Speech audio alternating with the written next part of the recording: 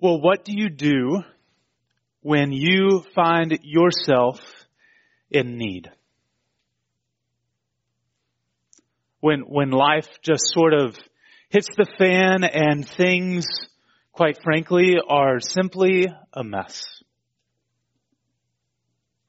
You're in a place that's unplanned, and you don't really know where to go or what to do next. You know, there's a lot of places that one could go, in one way, certain ways that somebody could respond. But I'd argue that really probably all of those responses kind of boil down in two different categories. You could either turn inward or you could turn outward. If you are the person who turns inward, you would likely find yourself thinking in times of need, I'm going to fix this myself. I'm going to pull myself up by my own bootstraps, as it were. I'm going to make sure that things work. You might throw some money at the problem. You might read some books on how to resolve the problem. You might download some podcasts on how to handle the issue that's in front of you. You resolve in your mind, I'm never going to let this happen again. You know, you probably heard it said as a kid, God helps those who help themselves. It's the American way. It's a pretty common instinct, really, in all of us. Self-sufficiency. That's the response I think a lot of us are trained in. Turn inward to find your greatest need, the world tells us. Well, what's the problem with that kind of response?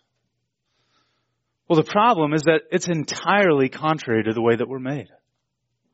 It's entirely contrary to the way that God has designed us. We were never meant to be self-sufficient people. We are actually needy creatures in need of God's help.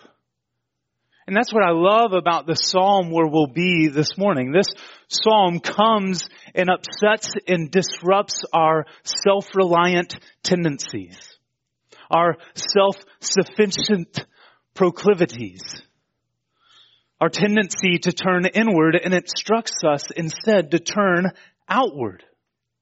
And we're going to watch in this psalm some stories unfold where God's people find themselves in trouble. And we're going to see where they turn and what happens to them when they do. And really the entire labor of Psalm 107 is to convince you of this truth. It's to convince you that God saves His people because of His steadfast love.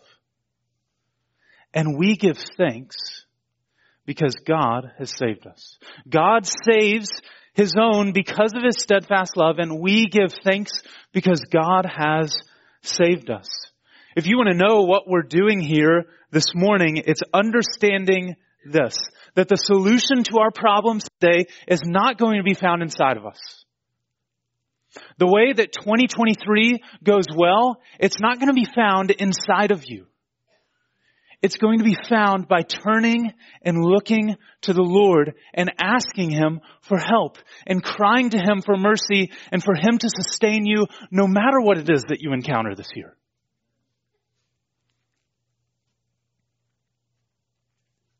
Now you might hear all of that and just sort of think, well, isn't that just kind of basic Christianity? Kind of class 101, if you will. Didn't you just kind of tell us that the point of the Christian life is to trust God? And yes, that's exactly what I'm saying. That the point of this psalm is to trust the Lord and to thank Him. And yet I think if you're a Christian, I'm sure that most of you in here intellectually know that to be true, don't you? You know that God is worthy of our trust. God is worthy of our thanksgiving. And issue is not so much, do you know that intellectually? But the issue is, do we live like we know that? Do we live like we know that? Well, if you have your Bibles, I'd invite you to turn to Psalm 107 with me. Now, I'm likely not going to be able to hit every single verse in the Psalm this morning. It's a longer passage, but my goal is that we'll get sort of the main thrust of the passage and hit sort of the big movements and the main points of what the author intends for us this morning. I'm going to read through the entire passage opening up, and then we'll start there in verse 1. Psalm 107, beginning in verse 1. Oh, give thanks to the Lord, for He is good. His steadfast love endures forever.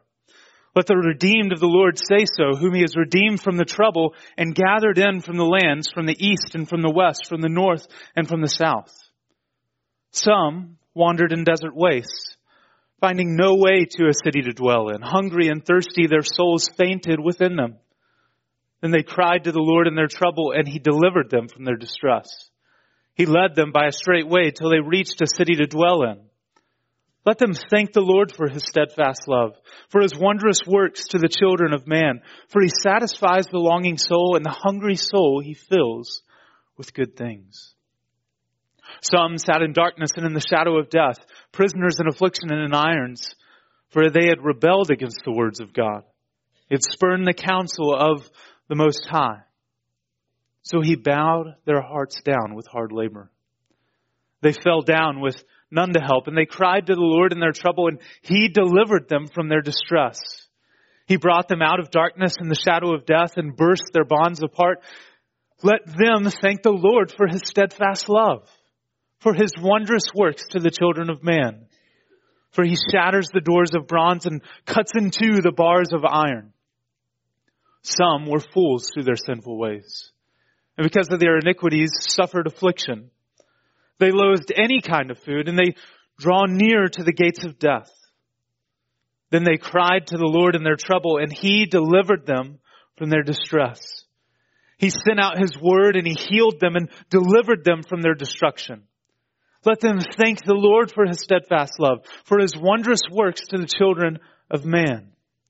Let them offer sacrifices of thanksgiving and tell of His deeds and songs of joy.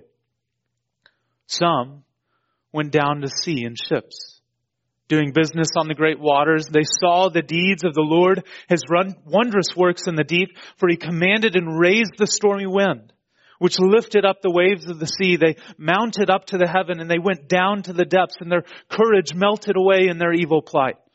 They reeled and staggered like drunken men and were at their wits' end. Then they cried to the Lord in their trouble, and He delivered them from their distress. He made the storm be still, and the waves of the sea were hushed. Then they were glad that the waters were quiet, and He brought them to their desired haven. Let them thank the Lord for His steadfast love, for His wondrous works to the children of man. Let them extol Him in the congregation of the people and praise Him in the assembly of the elders. He turns rivers into a desert, springs of water into thirsty ground, a fruitful land into a salty waste because of the evil of its inhabitants. He turns a desert into pools of water and parched land into springs of water. And there He lets the hungry dwell, and they establish a city to live in. They sow fields and plant vineyards and get a fruitful yield. By His blessing they multiply greatly, and He does not let their livestock diminish.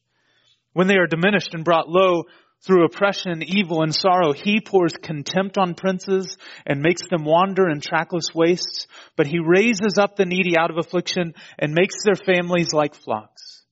The upright see it and are glad, and all wickedness shuts its mouth. Whoever is wise, let him attend to these things. Let them consider the steadfast love of the Lord. Well, the psalm begins with this bold preamble in verse 1 of the author calling God's people to give thanks Give thanks to the Lord, for He is good. His steadfast love endures forever. Now, if you're familiar with your Old Testament, you might recognize some of that phrasing. It's repeated quite a bit through the Old Testament, especially those words that come together and are translated steadfast love. It's actually one word in the original language, and it's a word that's used only to describe the Lord's love for His own people, for His covenant people. It describes the covenant love of God. It's God's promise-keeping love. It's a special word that He reserves only to describe the way that He relates to His people. It's His I'm never going to fail you love. It's His you can count on me love. It's His I'm going to be there when I say I will be there love, all the time, every time kind of love. It's God's loving kindness. His loyal love is how some translations would have it. Well, it's this love that's for His own people. That's confirmed in verses 2 and 3, where it goes on to say, let the redeemed of the Lord say so, whom the Lord has redeemed from trouble. And He's gathered them in from the lands, from the east, from the west, the north, and the south. Well, these are God's redeemed people who have tasted and seen that the Lord is good.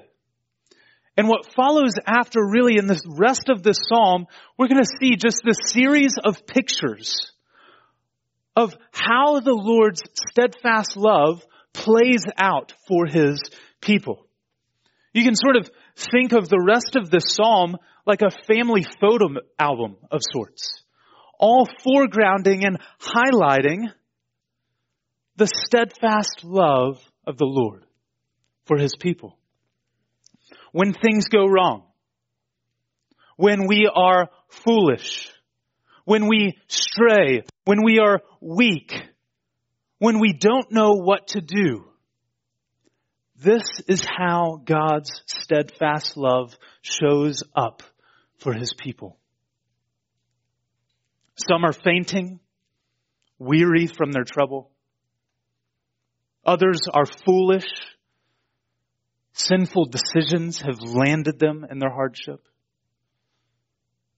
Others are fearful. They don't know what to do.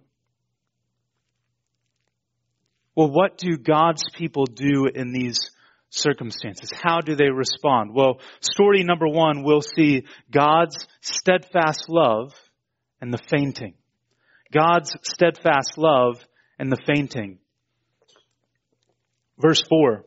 Some wandered in desert wastes, finding no way to a city to dwell in. They were hungry and thirsty. Their souls fainted within them. So he begins describing this people who are wandering and destitute. They're sort of lacking just even the basic necessities of life. They're wandering in a desert waste. They don't have a city to dwell in. They're not exactly sure how they've gotten there. You know, we aren't really told in the psalm how they've gotten where they've gotten. We aren't told if Bill forgot to charge the GPS or somebody held the map upside down when they were set out for Jerusalem. We don't really know what's going on exactly.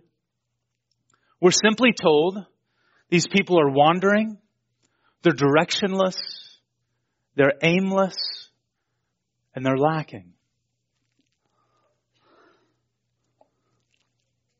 Now, I'm not sure how many of us in this room can identify with the experience that these people are having in this moment. Yeah, I'm not sure how many of us have faced the circumstance where we've wondered where our next meal is going to come from, where our next drink of water is going to be. But what about this sense of wandering that plagues the people here? Not really knowing where you're going. Maybe you feel like you're lost in your work. Lost Maybe just kind of in your sense of life goals and direction. You're in what feels like an unplanned place, and in circumstances you never thought you would find yourself in. You thought you'd be married by now. You thought you'd have that degree by now. You thought you'd have kids by now. You thought you'd have a house by now. You thought you'd be out of debt by now. You thought you would have somebody who you feel like really understands you and knows you by now. And the question now becomes, what do you do? Well, if you're anything like me, there's an impulse in you, even if you are a Christian, to functionally, in those circumstances, to start living like an atheist.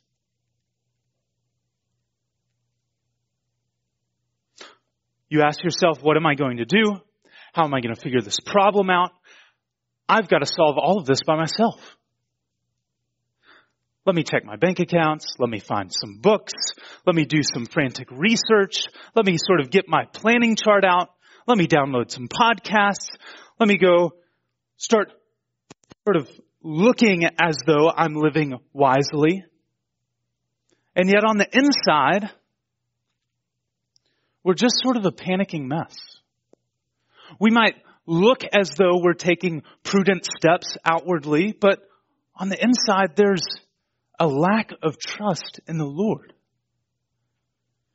And it's only until after we've really just totally worn ourselves out do we stop and consider, have I asked the Lord at all for His help in this?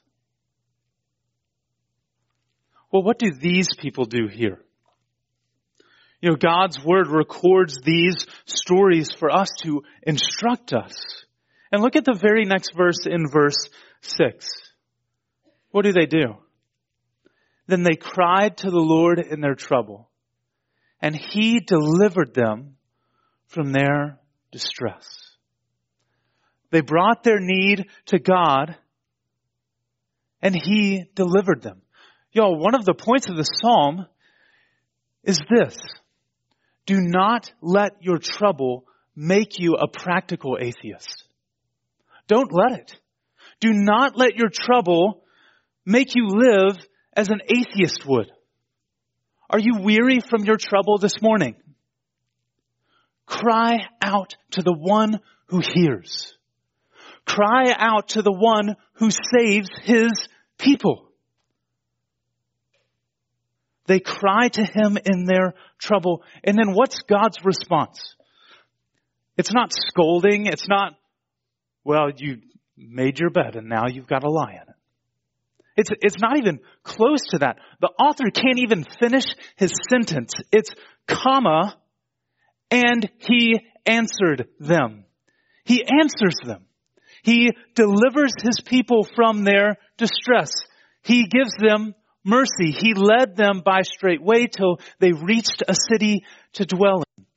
We bring our need to God. He brings His mercy to us.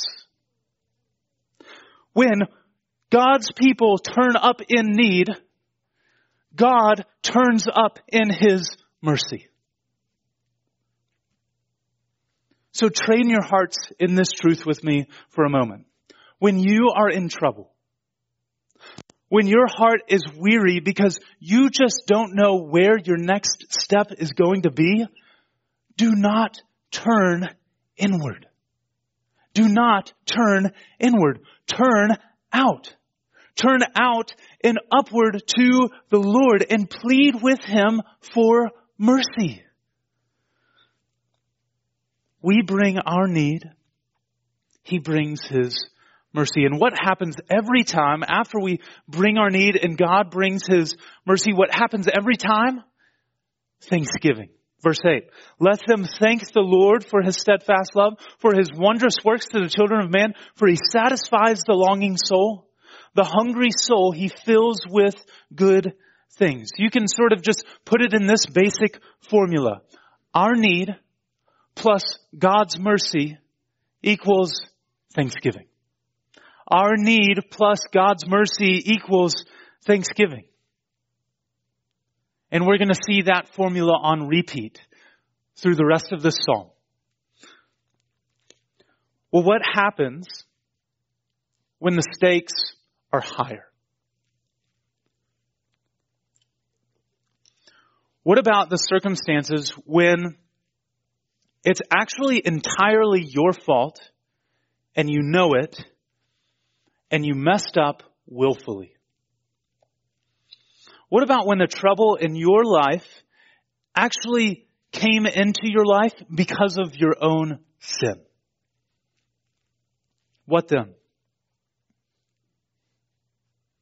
Well, that's what these next two stories are about. Point number 2, story number 2, God's steadfast love and the foolish. God's steadfast love and the foolish. It's going to cover the next two stories here together. Verse 10, some sat in darkness and in the shadow of death, and they were prisoners in affliction and in irons. So these folks are enslaved. They're either in themselves or in an actual prison, enslaved in some sort of way. In the next story, verse 17, the people are so lost that they've lost even their desire to live. They don't want food. They're near the gates of death, it says. These guys are in a bad spot. They're in affliction and misery. Chains of iron and bronze is the way they're described. Well, why? Why are God's people in this mess? Verse 11. For they had rebelled against the words of God, and they had spurned the counsel of the Most High. So he bowed their hearts down with hard labor. They fell down with none to help. So how did they get there? Well, it wasn't mere happenstance. It wasn't even because somebody just sort of dropped the ball. They were in prison because of their willful sin. Willful rebellion against the Lord. They spurned the counsel of the Most High, it says. They weren't interested. They wanted to do things their way. Self-rule, self-willed, self-reliant people. They did what they wanted. And it brought hardship in their life. Y'all, as we hear this story, it's a different one than the one before, isn't it? It's a darker story than the last one that we heard. And yet at the same time, I think it's one that if we're honest with ourselves, many of us in here can identify with.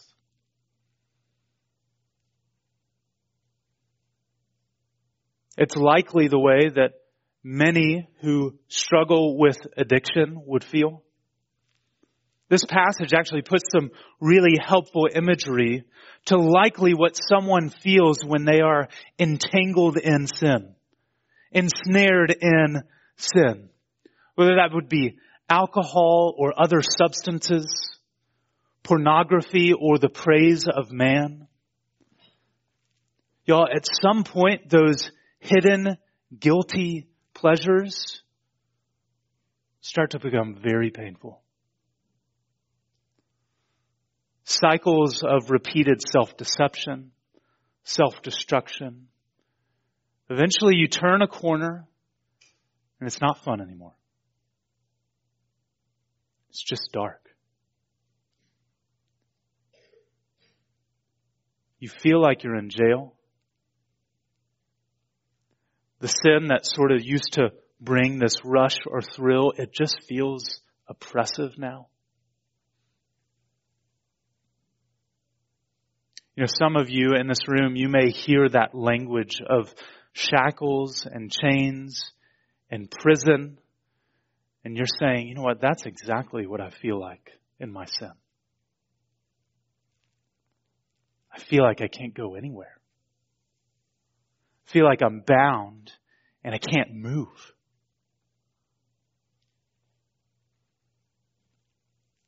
So what do you do when you're in a dungeon of your own making? That's the question. What do you do when the prison that you're in, you made it yourself?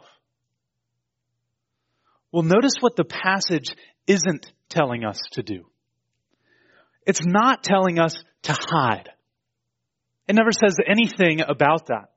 There's nothing in here that tells us to hide because of embarrassment or because we're thinking, I've gone too far and I can't even verbalize this to somebody else because I feel like I've sinned for the 1,000th time. It also doesn't encourage us to cover it up. It doesn't even say that the people clean themselves up really nice and they got a good shower and they got a good shave and they got a new pair of clothes and it was then that they cried out to the Lord and that was when He decided to answer them. It's not what the passage says. We cry out to God and God answers us in our need.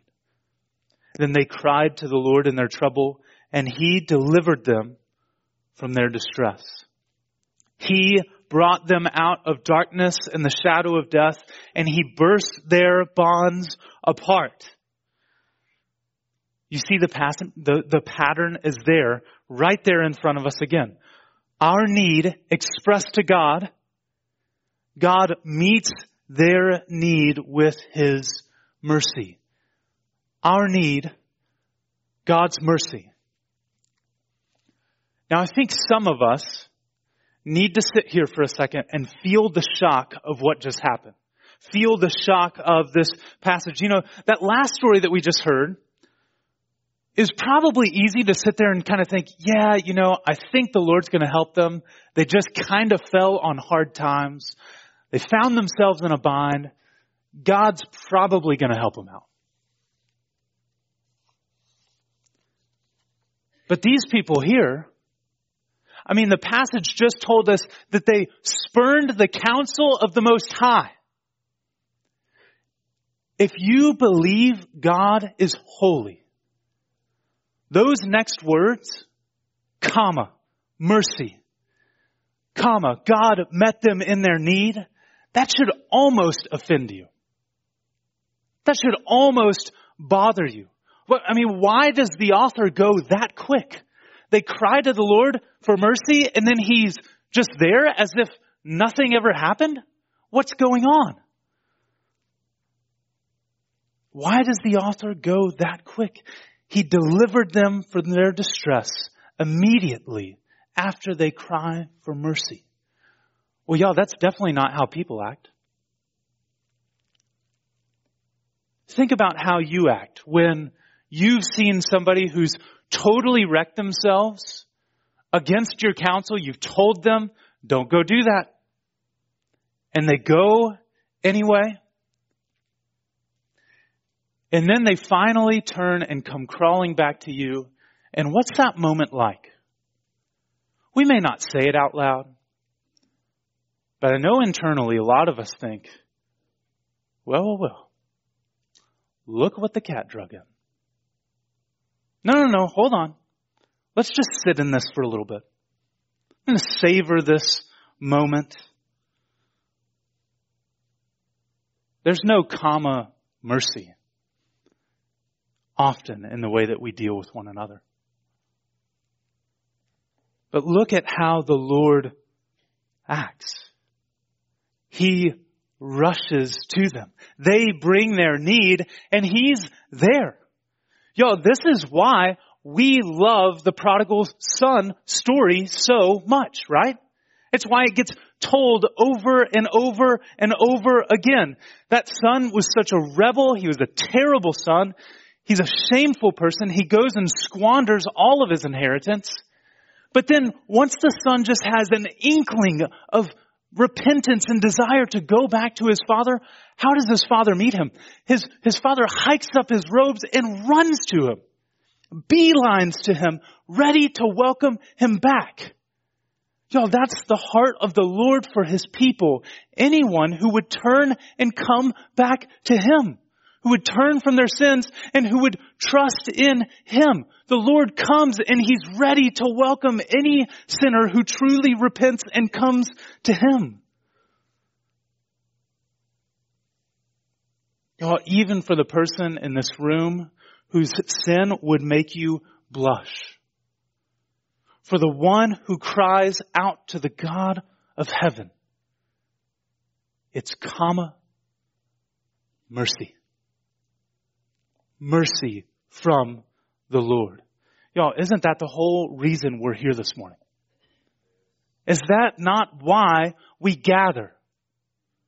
We gather because we have found the true and living God. We have found him because he came and sought us out. He came after us. He wiped away all of our sins by sending his son to rescue us. That's why we're here. We came to sing praises and thanksgiving to God. Our sins, they are many, but his mercy is more. His mercy is more, y'all. In Christ, his mercy is more than we could ever ask or imagine.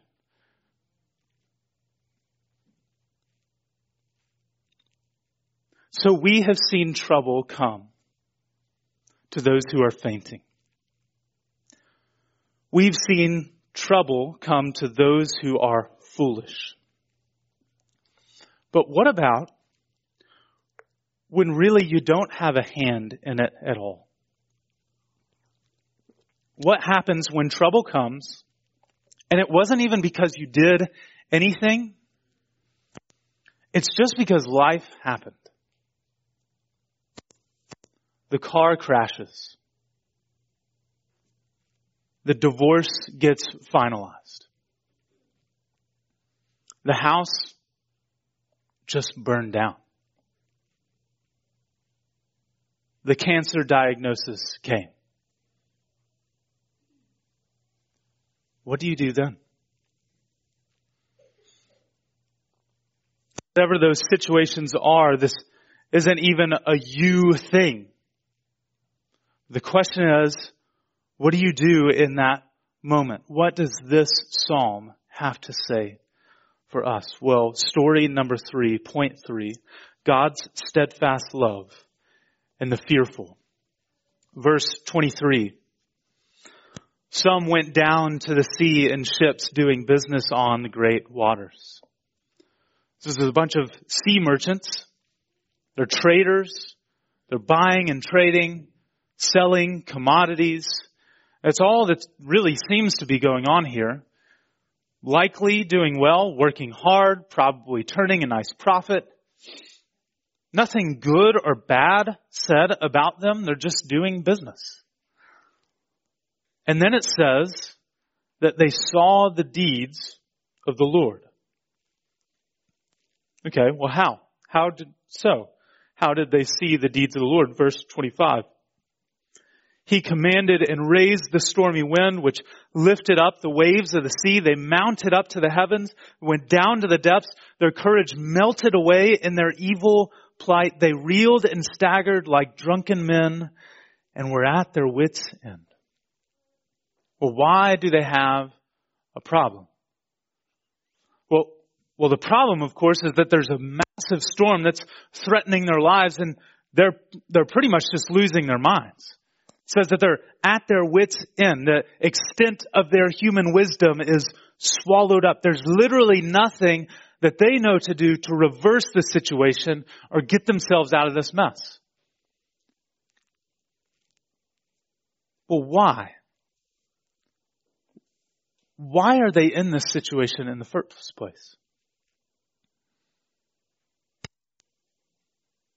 Well, it's not because of their sin. They're selling things.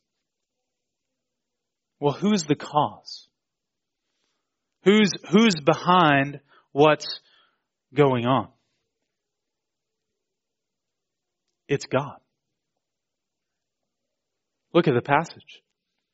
He commanded and raised up the stormy wind.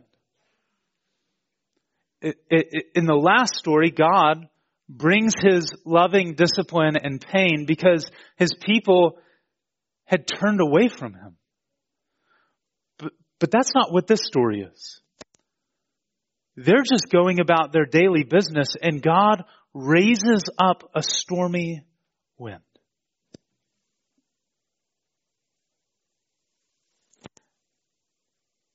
Now you might be thinking, did that just say God caused the storm? I thought that God calms the storm. Don't we read about that in the Bible? God calming the storm? Well, God does both. The first one, calming the storm, I think we all expect that one, don't we? We expect God to come and to calm the storm. We like hearing about how God calms the storm. But the second one, the one in this passage, God causes the storm. Maybe there's less of us who expect that one. Do you expect that one? Let me take a moment here for us to think about this. I want to ask you, can your theology support that truth? Can your theology handle the truth that God causes the storms that he calms? It didn't say anywhere in this passage that this was the devil's doing. It says that God himself and his fatherly hand is behind even this.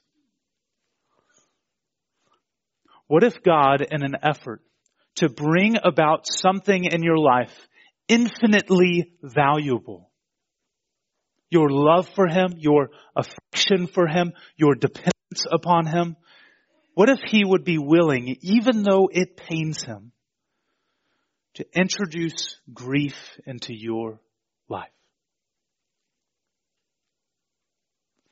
Can I tell you that sentence, it will only make sense to you.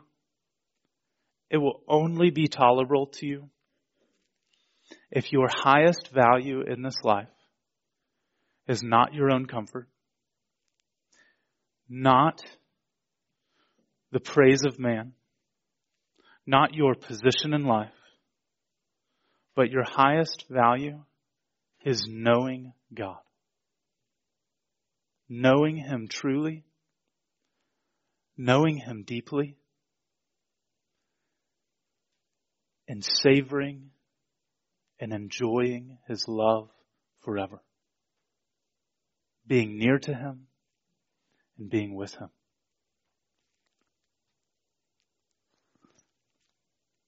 If you're after primarily your own comfort, if you're after primarily your own success, your worldly status, the praise of people, you will not like this truth. You won't. You won't like this story. You won't like the thousands of other stories that are like it in the Bible. And there's really only a couple of options of ways to respond to this truth, to passages like these. You can either become a cynic, where you come to these passages and you read it and you think to yourself, well, if that's how God is, I don't want anything to do with him. I'm not very interested. And y'all, I've got friends who have walked away from the faith because they cannot stomach the truth that God causes the storms that he also calms.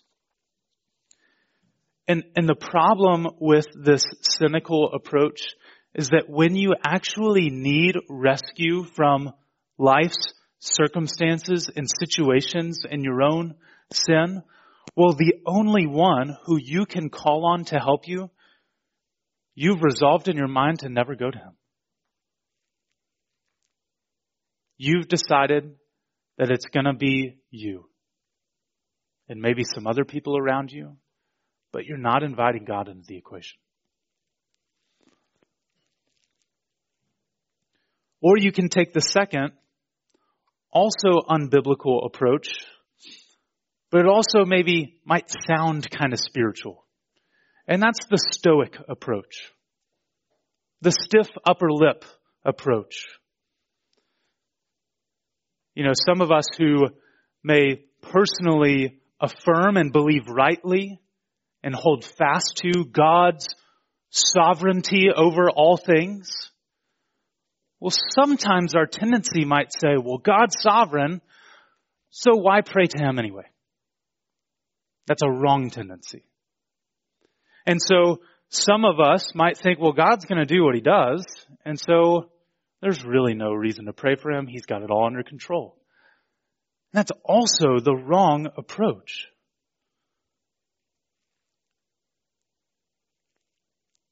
The Bible says both and.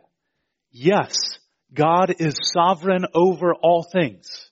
There's no single molecule in this universe that's outside of his control. And yes, we cry to him for mercy. Because truly, if God is really that sovereign, he can ordain both the means and the end. He's sovereign over both. He's sovereign over the causing of the storm. He's sovereign over our crying to him, and he's sovereign over the calming of the storm. We plead with him because he uses it as a means to drive us to him, to know him more deeply, and to glorify and exalt his name. So the Christian response is not cynicism or stoicism. The Christian response is need. Need. And that's exactly how these sailors respond. They cried to the Lord in their trouble. He delivered them from their distress, and he made the storm to be still, and the waves of the sea were hushed, and they were glad that the waters were quiet, and he brought them to their desired haven. They brought their need. God brings his mercy. And consequently, we give thanks. This is the point. If you are in need today of anything, you are one step away from having the God of the universe meet you with his mercy. That's the point. You're one plea away from having the full weight of the steadfast love of the Lord rush in and be foisted upon you. That is what our God does. He loves to save sinners. He loves to lavish his mercy. Do you have a record? Like seriously, a criminal record. There is mercy for even you. Do you feel like you're up to your eyeballs in your sin and you can't even see straight? There is mercy from God for you. Have you been a hypocrite and just sort of playing religion, going to church, doing the right thing, but your heart's never in it? It's never actually oriented in trust to God and turning away from your trusting in good deeds, turning away from your self-righteousness and trusting the only true righteousness of Jesus Christ. There is mercy for even you. Y'all, have you been a fool? Have you made just careless decisions? You've been terrible with your money. You've been terrible in your marriage. You've not been a good parent. There is mercy for you. Do you feel like life has just berated you? Like you're in the ship that these guys are in and you're at your wits' end?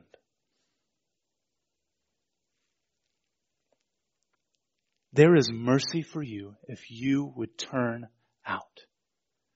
Turn out and up to the Lord, and He will meet you. That's why this psalm ends with these words. Verse 43, whoever is wise, let him attend to these things. Let him consider the steadfast love of the Lord. Notice it doesn't say, let that person camp out in their past mistakes. Let those people be paralyzed with their guilt. Let these people dwell on the fact that they just made really bad decisions in the past. Let them just dwell on the ways that they can get cleaned up so that way God will finally do something for them. Let them get sort of creative about the ways that they can balance out the scales and get God in their pocket. No. Let them consider the steadfast love of the Lord. Consider and cry out to Him. And y'all, as we consider the steadfast love of the Lord, where better for us to turn than to where His steadfast love has been fully expressed and fully displayed, where we just read about it. For if God did not spare His own Son, Jesus who hung there with arms nailed to the tree for us, as if to say, I know your sin put me here, but I'm here because I love you. See my steadfast love for you. See it and be moved and cry out to me. I will answer. I will be there for you. I will never leave you or forsake you.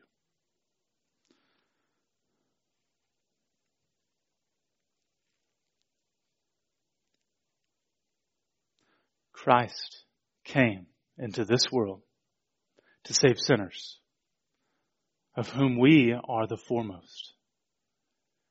And yet God is glorified when those sinners come home and He can change and redeem and make lovely even the most unlovable. He can make lovely even the most unlovely circumstances. And He will use for good even the most awful things that we may encounter. And that's why we worship Him. That's why we come to Him. Let's pray to Him now. Father, we praise You for Your word.